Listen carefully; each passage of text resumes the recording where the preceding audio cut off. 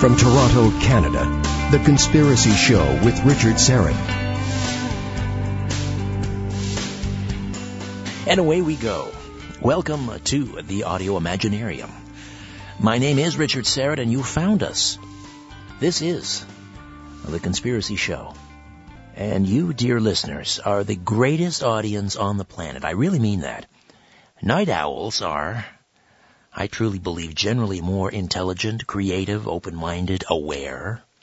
And this show simply would not work at any other time. People who listen to this show, our research shows, settle in and listen for the entire program. We have morning shows, afternoon drive shows. People listen in their cars, and they actually don't even listen, really. The show is more like wallpaper in the background. And they listen for however long their commute to work or back home. That might be about, 15, 20 minutes. So you simply cannot tackle the kind of subject matter we do on this show in that amount of time. Now listen, the money is in the morning and drive home shows. But I wouldn't trade you, dear listeners, for all the money in Christendom. Well, maybe I'm overstating that a bit, but anyway, you get my point, I hope. Listen, on a sad note, we lost Dr. Roger Leir yesterday, noted ufologist and investigator of alien implants, best known for his claims that he assisted in the removal of some 12 implants from patients. According to a March 15 post at the late podiatrist and ufologist's website, Alien Scalpel, the Southern California researcher and author was widely known throughout the UFO community for his surgical removal and the study of what some believe to be alien implants. Preliminary reports suggest Leir passed away while awaiting foot surgery related to a 2010 car accident that occurred while returning home from the International MUFON Symposium. And he apparently was battling a long and unspecified illness. I had the pleasure of meeting Dr. Leir on a number of occasions. I visited him at his office in Southern California to tape a television episode of The Conspiracy Show, which that episode has not aired as yet. Hopefully one day it will. And I met him several times at the International UFO Congress, which is held every February in Phoenix. A nice gentleman. He'll be missed. Welcome to new affiliate, KOTA AM Rapid City, Iowa. And they'll begin carrying the show. Let's see. March 29th. Rapid City is in South Dakota. That's our first affiliate in South Dakota. So KOTA AM, I'm honored to be part of your lineup. Okay. Now, last week I mentioned that I'd been invited to participate in a roundtable debate on global warming or climate change. And I joined two other skeptics, and we faced off against 5 global warming alarmists. I use the term unapologetically. In any event, so you do the math, 5 against 3. Well, if you saw the program, you probably wondered where I was. I was there. I got to speak for about a total of 60 seconds. The program was edited, and just about everything I said ended up on the cutting room floor. It's their show, it's their prerogative, and as I say, that's showbiz. But tonight I thought I could sort of redress that situation. I have a noted climatologist with me for the next hour, who's one of the world's leading skeptics on the matter of anthropogenic climate change, meaning he doesn't believe human activity is responsible for global warming. So this will not be a roundtable debate. I have not invited alarmists on the program, and this is what I call equal time, because quite frankly, you only get to hear people like my guest on shows like mine, and that's a shame. In fact, on his website, friendsofscience.org, there's a wonderful quote, and I believe it's from Thomas Huxley, who says, "Skepticism is the highest of duties, an unverified belief, the one unpardonable sin." In any event, a great pleasure to welcome back to the program renowned environmental consultant, former professor of climatology at the University of Winnipeg. He served on many local and national committees and as chair of provincial boards on water management, environmental issues, and sustainable development. Dr. Timothy Ball's extensive science background in climatology, especially the reconstruction of past climates and the impact of climate change on human history and the human condition, make him the ideal head of the National Resources Stewardship Project. His other work in such areas as water resources, sustainable development, pollution prevention, environmental regulations, the impact of government policy on businesses and economics will be invaluable at as NRSP tackles other issues which began in 2007. And he is the author of a brand new book entitled The Deliberate Corruption of Climate Science. Dr. Timothy Ball, how are you, sir? I'm fine, Richard, and thank you for the opportunity. And yes, I feel sympathy for your situation on that panel. That's all right. I don't want to dwell on it. I was honored that they would ask me. If people were wondering, after I had mentioned that I was going to be on the program, where was I? So But I think there's an important point to make, Richard, because I was invited and turned it down. Now, that, of course, is a surprise to many media people. I turn a lot of programs down, and they can't believe it. They think anybody would do anything to appear on the radio or TV. But here's the point that I make about, I'm prepared to debate with anybody. I've always said that. I'll debate with anybody. But here's the situation. If it's before the public, so the public are listening to the debate, if you have two climate specialists debating, the public simply don't understand what they're talking about. If you have anybody else debating climate, then it becomes a political harangue, ad hominems, personal attacks, and you don't care about the planet and all this other political nonsense. So it really achieves nothing. And so that's what you're doing tonight, and I really appreciate this opportunity. Not that I'm afraid to debate, but because we need to get the facts out there and let people hear the other side of the story and make up their own mind. I keep reading in Scientific American magazine, Time magazine, other notable publications, even some of the climatology or the climate science institutions, that we are now officially into the 15th, 16th, or maybe 17th year of a global cooling trend, and yet even that now is still being disputed by the climate change alarmists. Settle this for once and for all for me if you can. Are we in a global cooling trend or not? Yes, we are. And it began, as you said, 17 years ago. I put it the turnaround in 1998, and we've been on a cooling trend since then. This fits in with what Thomas Huxley said 150 years ago. He said, the great bane of science is a lovely hypothesis destroyed by an ugly fact.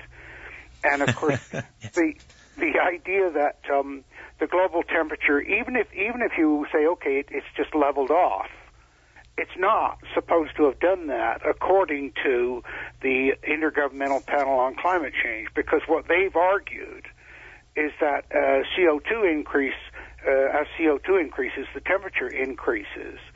And they worked very diligently up till year 2000 to make that argument and say, look, see, this is what's happening.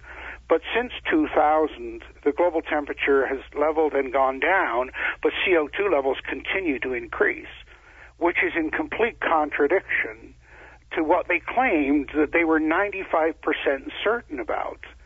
And so, of course, they're scrambling around, and we hear all of the excuses of, the heat's hiding in the ocean, and it's just a hiatus, and it's just a pause, and all of this other stuff.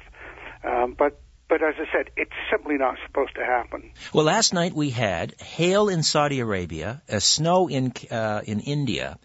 In December we had snow in Cairo for the first time in 100 years. And I understand that those are isolated. You have to look at we keep hearing this term average global temperature. But I'm thinking, what the heck is an average global temperature when 2/3 of the Earth's surface or whatever it is covered in water? And, the number of sensors that record the temperature on the land, a bunch of them disappeared in China. That was a big scandal. What is an average global temperature? Well, what they claim it is 14.7 degrees Celsius. But as Ross McKittrick at Guelph University has written a wonderful article on that, there is no average global temperature. It really is a meaningless thing. So this argument about what a global mean temperature is and what trend and what direction it's going and then what's causing that change in the trend are very central to the whole debate.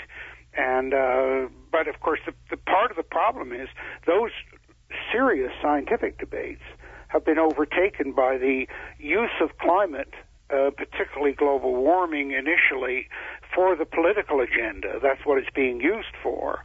And some of the keys of that were when they start talking about consensus. Well, consensus has nothing to do with science. It's got to do with politics. And the use of the word skeptic.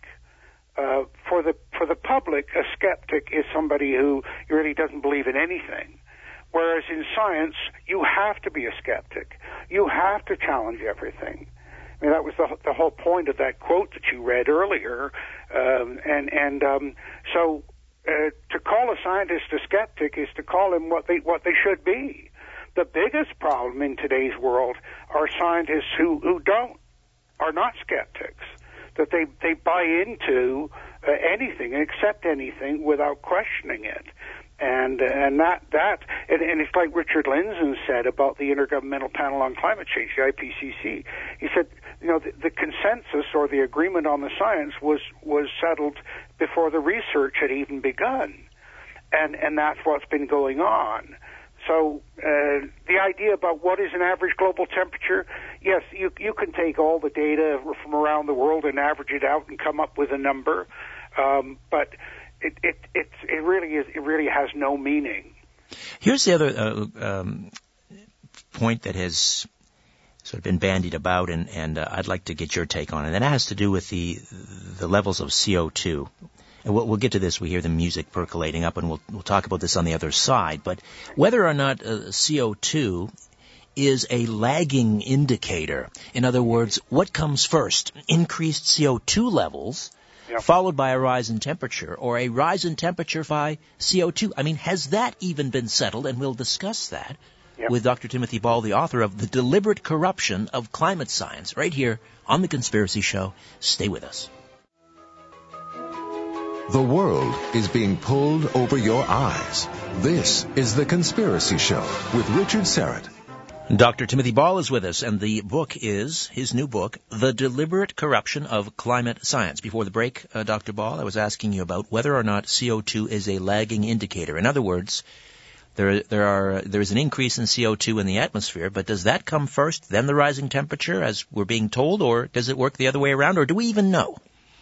Well, we do know, and of course, the first thing people need to think about is why has all of the attention been on CO2?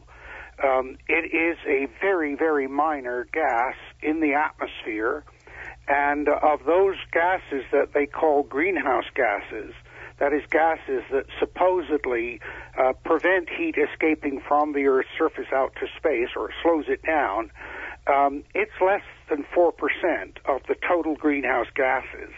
Water vapor is by far the most important.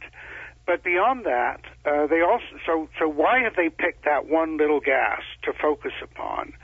And then, and the answer is, by the way, and I talk about this a great deal in the book, because they wanted to argue that there were too many people, and people that were practicing industry were putting out CO2 that was causing global warming and was going to destroy the Earth.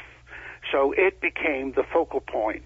They've distorted it to the point where you've got the President of the United States talking about carbon pollution when he really is talking about CO2. And carbon is a solid and CO2 is a gas, so he's got that confused. And then CO2 isn't a pollutant. It's a nutrient. It's a nutrient, exactly, for the plants. And in a sort of tongue-in-cheek thing, in one submission to the Supreme Court that I was involved in, we proposed that we'd get power of attorney on behalf of the plants to vote against any attempts to reduce CO2 in the atmosphere. It's sort of a Greenpeace kind of game, you know. But your specific question is, it goes to what they assumed. They said if CO2 increases in the atmosphere, then the temperature will go up. And then they assumed that CO2 will increase in the atmosphere because of countries industrializing, burning fossil fuels and producing more CO2. And so that was a fundamental assumption. And it's, Richard, in any scientific hypothesis, you know, you're saying, well, this could happen if. So the hypothesis is based upon certain assumptions.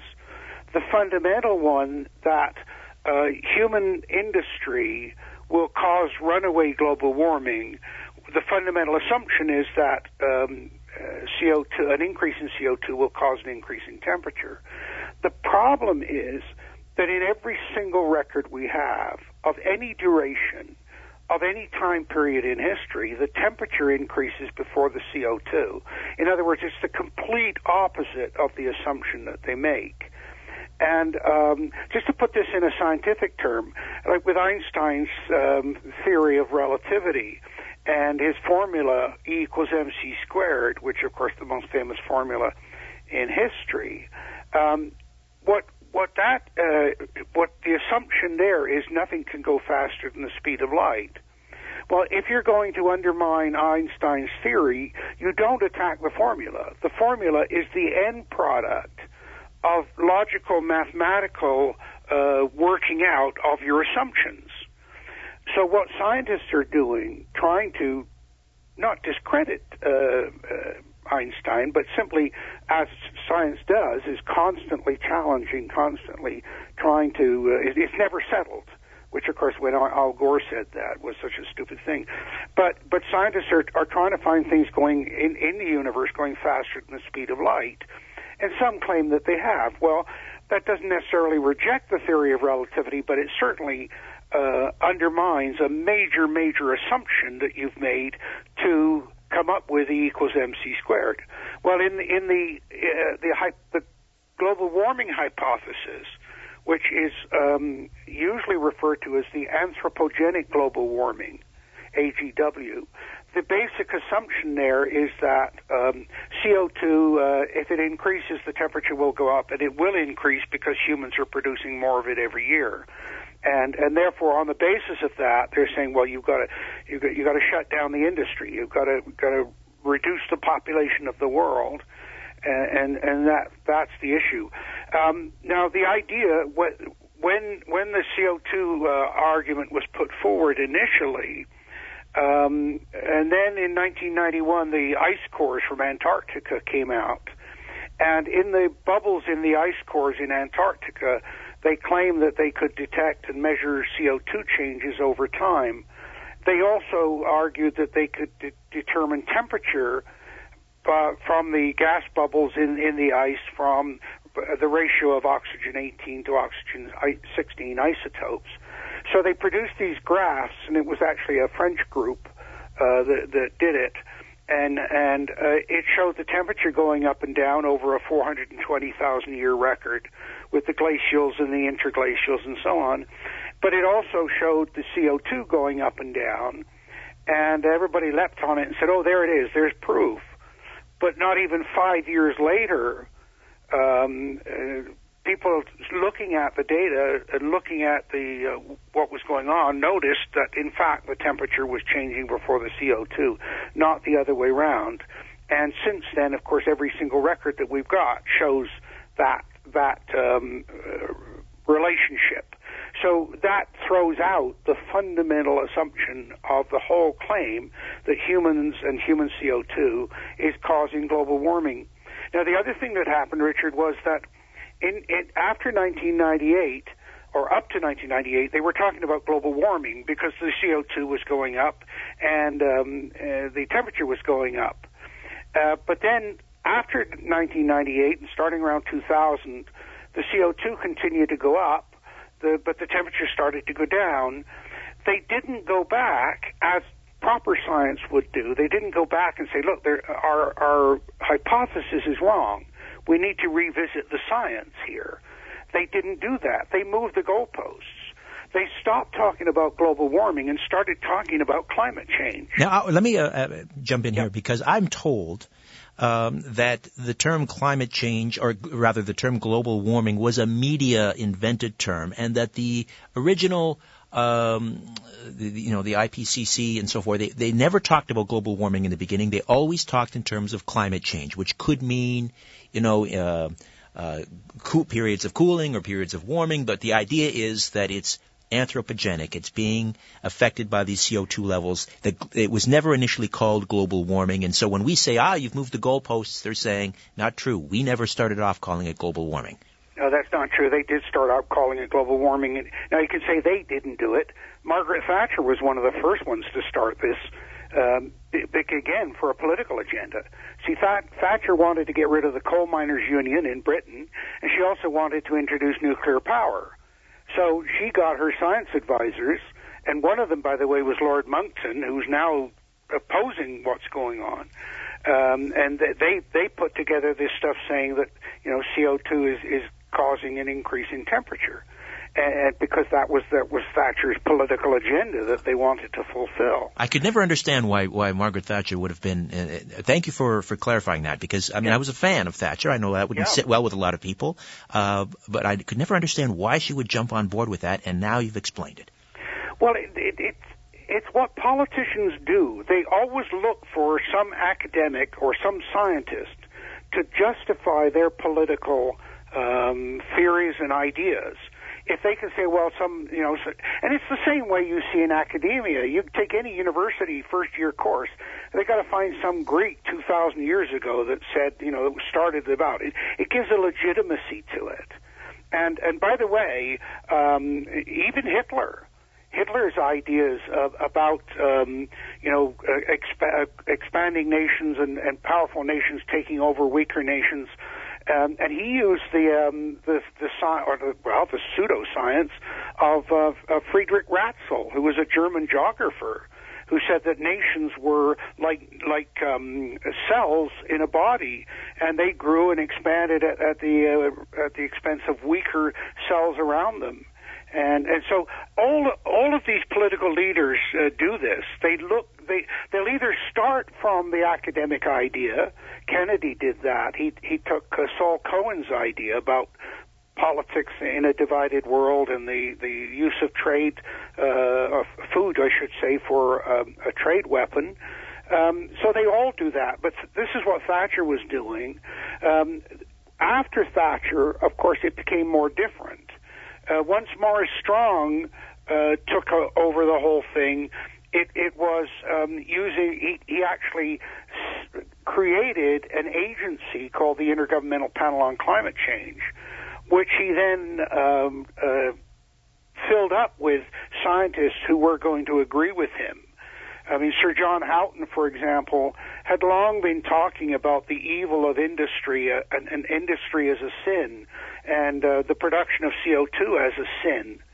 And he became the first chairman of the Intergovernmental Panel on Climate Change. And Maurice Strong, I think this is another quote you have on Friends of Science. Strong, I think at the 92 Earth Summit, said that the only chance we have of saving the Earth is for a collapse of industrialized society.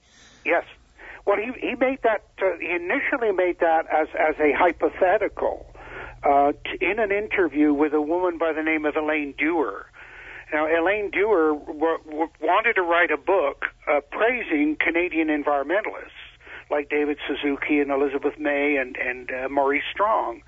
But the more she dug into these people, the more she found they were more corrupt, more driven by a political agenda, and using the environment for their political agenda than the people they were attacking.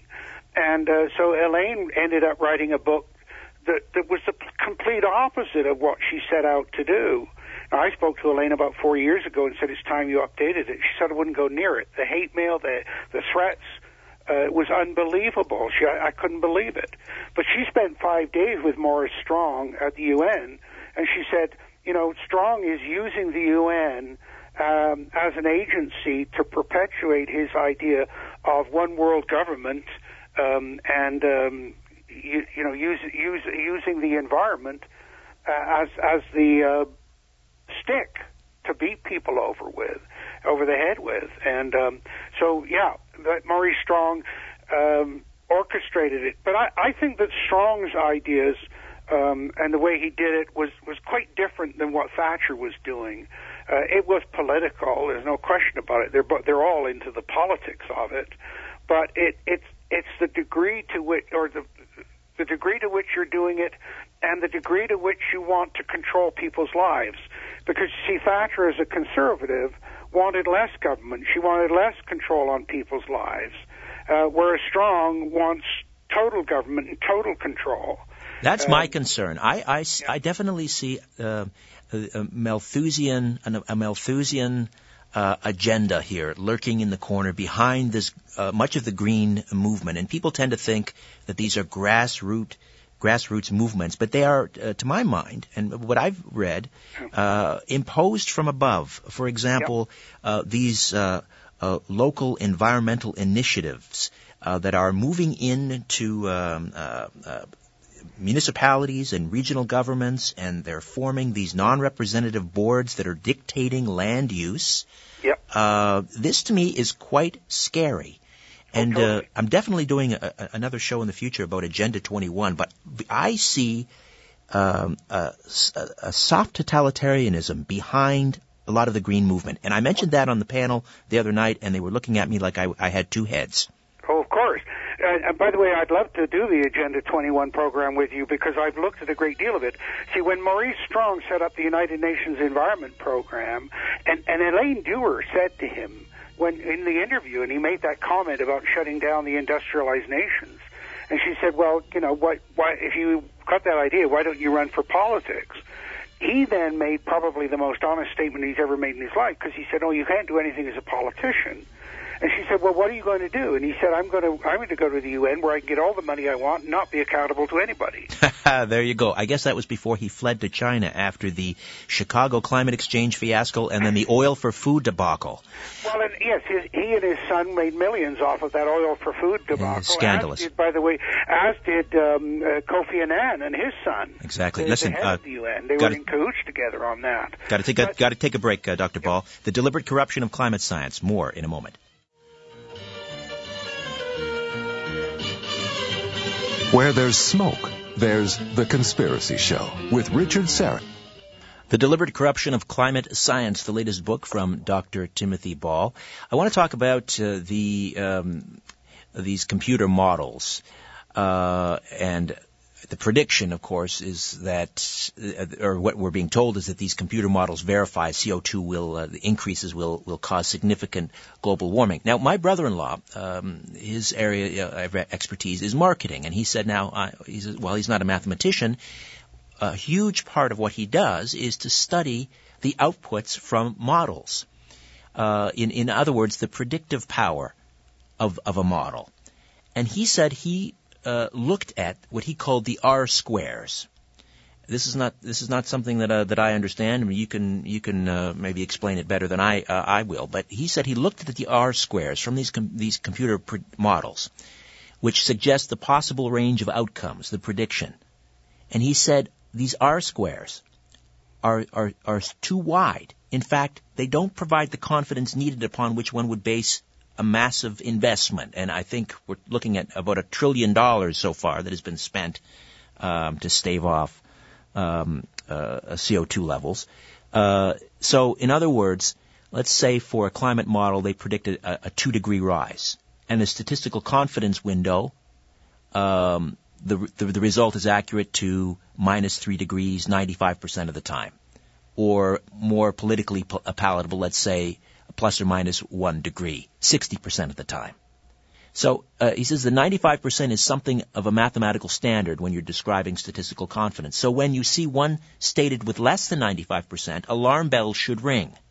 So he's saying the R squares that suggest the possible range of outcomes. This is the prediction. They're too wide. Does that make sense to you? Oh, absolutely. Let's go back a bit with this because, and I'll build up to the computer models and what your friend is saying. When Maurice Strong set up the United Nations Environment Program, and then at Rio, and then Agenda 21 came out of that. And by the way, one of the things they built into that is the precautionary principle, right, which is the old environmental argument that, well, shouldn't we do it anyway? And in that precautionary principle in the Agenda 21, it's Principle 15, they say, a scientific certainty isn't necessary. Well, who decides what scientific certainty is? Which, of course, is what your friend is saying about the accuracy of the model and the scientific certainty. The other thing that Maury Strong did was, so the Agenda 21 was the political side of the agenda of one world government, total government control of everything. The other side of it was the Intergovernmental Panel on Climate Change. And they were set up under the United Nations Framework Commission on Climate Change. They wrote the definition of climate change that the scientists in the IPCC were going to research. Now, this is a very important idea for so much of what you look at, Richard, the conspiracy thing. I used to think that government inquiries were great because you say, finally, we're going to get the politics out of this issue. We're going to get some neutral agency that's going to come in and look at all the facts, get those damn politicians out of it. Great. The very first commission of inquiry I was appointed to was in Manitoba, Canada, where there was a huge dispute over a lake, Dauphin Lake. And the people were fighting and arguing, and finally the minister said, okay, we'll have a commission of inquiry. And I was appointed to the commission of inquiry. The first thing we get from the politician and the bureaucrats is the terms of reference and the limits of what we are to look at. And they were such that they predetermined the outcome of the inquiry. In fact, there was data that we couldn't even access. So what I did was I went to the chairman, Doug Duncan at the time, and said, look, tell the minister, unless I am given total access to all data and all information, I'm going to go to the media and say the minister is trying to predetermine the outcome of this inquiry. Well, of course, the minister decided that was a bigger political risk than giving me the information. I then discovered that there had been, over the previous 100 years, 3 commissions of inquiry, one as early as 1876, where they said, here's the problem on the lake and here's the solutions, and nothing had been done about it. Because the commission of inquiry was put in place just to shut people up until the problem went away. Okay? Now, if you think about, and just to illustrate my point, I was watching Justice Warren. What we can say the biggest conspiracy theory is the killing of Kennedy. Sure. Okay? I'm watching Judge Warren, who was put in charge of the Warren Commission that was to investigate the Kennedy assassination. The interviewer said to him, well, why didn't you look at the mafia connection in Dallas with Jack Ruby and all of that side? Justice Warren very calmly and quietly said, it wasn't in my terms of reference. I knew exactly what he was saying. Mm-hmm. What he was saying was, I was told not to go there. And but, of course, for the majority of the audience listening, that comment just would fly right by them. And my experience is that virtually all conspiracy theories arise out of this government avoiding an issue, covering up an issue, trying to divert from an issue. And so this is what Maurice Strong did with the Intergovernmental Panel on Climate Change. Okay, I've got to jump in here, Dr. Ball. We'll take a time out. The deliberate corruption of climate science, more. Here on The Conspiracy Show. Stay with us. Big Brother is listening, and so are you, to The Conspiracy Show with Richard Serrett. Welcome back. Dr. Timothy Ball stays with us, the deliberate corruption of climate science. I want to ask you about comments by Professor Emeritus Don Easterbrook, who is at the University of Western Washington, I believe. He's a geologist and knows about, very well versed in climate science, obviously. And he predicted this global trend, 15 years ago. And he said it's going to happen because basically it has to do with ocean currents, the Atlantic and Pacific decadal oscillations or something like that. And turns out, I mean, he predicted that, flying in the face of the IPCC predictions, and turns out he was right. So is that been taken into consideration, these ocean currents? Well, no, but you see, this goes back to where we went to break just now, and I was going to tell you that the definition of climate change given to the IPCC by Maurice Strong was only to look at climate change caused by human activity. Now, you cannot possibly identify that if it's there if you don't know how much climate changes naturally and what the mechanisms of those change are. And of course, what Easterbrook is doing is saying, look, these other mechanisms of climate change, ocean current changes and so on, and other ones, the solar changes in the sun, the orbit of the Earth around the sun, and all of these things, none of those are included in the IPCC reports or their computer models. And so for you're absolutely certain about that, because they deny that. They say, "Oh yes, we've looked at all of this stuff." No, they haven't looked at it. You can read the report. Read Chapter 8. What's put into their computer models. The thing I mentioned about orbit of the Earth. This is called the Milankovitch effect. The Earth's orbit around the sun goes from almost circular, as it is now, to extreme ellipse, as it was 18,000 years ago. The tilt of the Earth is constantly changing. And as the tilt changes, then the climate changes. And the date on which equinox occurs is constantly changing. And we've known about these things for 150 years. Now, the argument that they're not in the IPCC computer models is because they say, oh, the time scale is too long. But if you're making forecasts for 50 and 100 years, these factors come into play. They're not in their computer models. And there's the idea about the relationship between sunspots and global temperature. We've known of the mechanisms since 1991. They don't even mention it in their reports.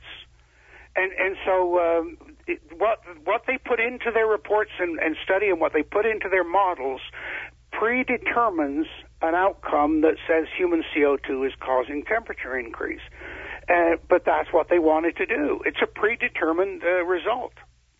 I understand sort of the political motivation behind this. I mean, politicians love to control, and it becomes this synthetic beast. An organization just naturally, seeks out additional control and power. Yep. But I don't understand why the media plays this game. And yet another great quote on the website comes from the science editor at Time magazine, who says, "We have crossed the border from journalism into advocacy on this issue." He's talking. I mean, do you have an explanation? Why are you so pilloried by the mainstream media? Why do they avoid you? And why have they crossed that border into advocacy? Why do they get behind this? Well, because of course the media has become about money, and they're looking for funding and selling their paper, and of course if they're getting money, like the New York Times getting money from the liberals and the left wing and so on, that's what they're going to do. Now that's shifting, of course. You see, it's very interesting because you look at the Murdoch and Fox News and so on, and the collapse essentially of the left-wing media.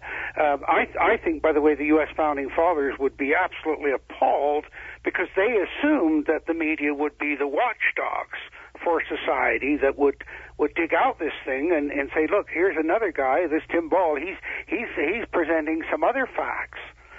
But the media haven't done that. And the Time magazine editor is absolutely right. They've become about advocacy rather than about being journalists. And any of the old guard journalists will tell you that. In fact, that woman just quit CBS. Atkinson, I think was her name. She said, hey, they wouldn't listen to my point of view because I was a Catholic and I was a woman and all these other things. So the media have completely lost their way, And as I said, the Founding Fathers would be absolutely appalled at what's going on. Now, having said that, they didn't have a lot of truck with newspaper reporters. I think it was Jefferson that said a person who never reads a paper is better informed than somebody who does. But so they knew that what these people were about, but they recognized their important function in society. But just to flip back, Richard, because you mentioned Malthus earlier. Yes. And right now, Malthus, his essay on population had a massive influence on our world today and our science today, far more than people realize, because Charles Darwin took Malthus's essay with him on his voyage on the Beagle, was an absolute promoter of Malthus's arguments that there are too many people in the world and that people that shouldn't be staying alive are staying alive and so on. Now, Malthus's arguments and the evidence that he used was simply terrible. It was wrong, completely wrong. And what's interesting about it, and Paul Johnson's written about this, Darwin, who was absolutely meticulous in his science and having evidence for every position he took, completely ignored that Malthus did none of this. But because, just like we see today, and you'll see a lot of people say, the science of climate change and so on, that's all just terrible, but that overpopulation, that's a real issue, that's a real problem. And of course, you see that's what's behind, you remember I mentioned earlier, it wasn't just the industrialized nations, but it was the population, where the population was growing. Now, Malthus's argument was that the population would outgrow one resource, that is food. That's turned out to be completely wrong. The world produces enough food right now, crude estimates, produces enough food every year to feed 26 billion people. The problems are in the storage, the loss of the food, the inadequate marketing of the food, and so on. And it's also being used, let's face it, as a weapon in the developing world. Oh, right, absolutely. Absolutely. I mean, that was the whole point of Kennedy's GATT and trade and tariffs and food as a weapon, absolutely. Most favored nation status and so on. Yeah, absolutely. But what happened in the 60s was the Club of Rome was formed, and Morris Strong, of course, was one of the founding members of that. And Kissinger and Brzezinski. Exactly. The Club of Rome decided that Malthus was right, but they took his idea that the population would outgrow food supply and said the population would outgrow all resources. And not only that, but those that were industrialized were using up resources at a far greater rate than all the other nations. So this brought in a socialist thing. You're using too many resources. We're going to punish you. We're going to make you pay for what you're doing and give that money to the developing nations. That's what the Kyoto Protocol was all about. It was a redistribution of wealth. I think that's the crux of this. That is the crux of this. And I also believe in the Club of Rome, in their documents, they talked about the need. It's almost like the Project for a New American Century, when they talked about the need for a new Pearl Harbor. The Club of Rome talked about the need for some environmental cataclysm to galvanize public support so that they could essentially institute a lot of these societal controls. Oh, totally. You scare people to death. And what better than the sky is falling, because that's a traditional one, the Chicken Little thing, and that you're all going to fry. And so the global warming issue and the CO2 issue became the perfect vehicle for what they were doing. Now, of course, the population issue was pushed by Paul Ehrlich in his book Population Bomb. And, of course, he's out of Stanford, where so many of these crazy ideas develop. But Ehrlich published the book Population Bomb. I mean, the predictions in that are so wrong, even 30 years later. It's incredible that he has any credibility at all. But he does. But he also published a book called Eco-Science, and his co-author, his wife was one, but the other co-author was John Holdren. Now, who is John Holdren? The science czar, yeah, he's the science czar in Obama's White House. He's the guy that made a 2-minute video about polar vortex out of the White House with all of the authority that supposedly gives, and yet the video has so many scientific errors in it, you don't even know where to start. But John Holdren was promoting eugenics. He was promoting forced abortions.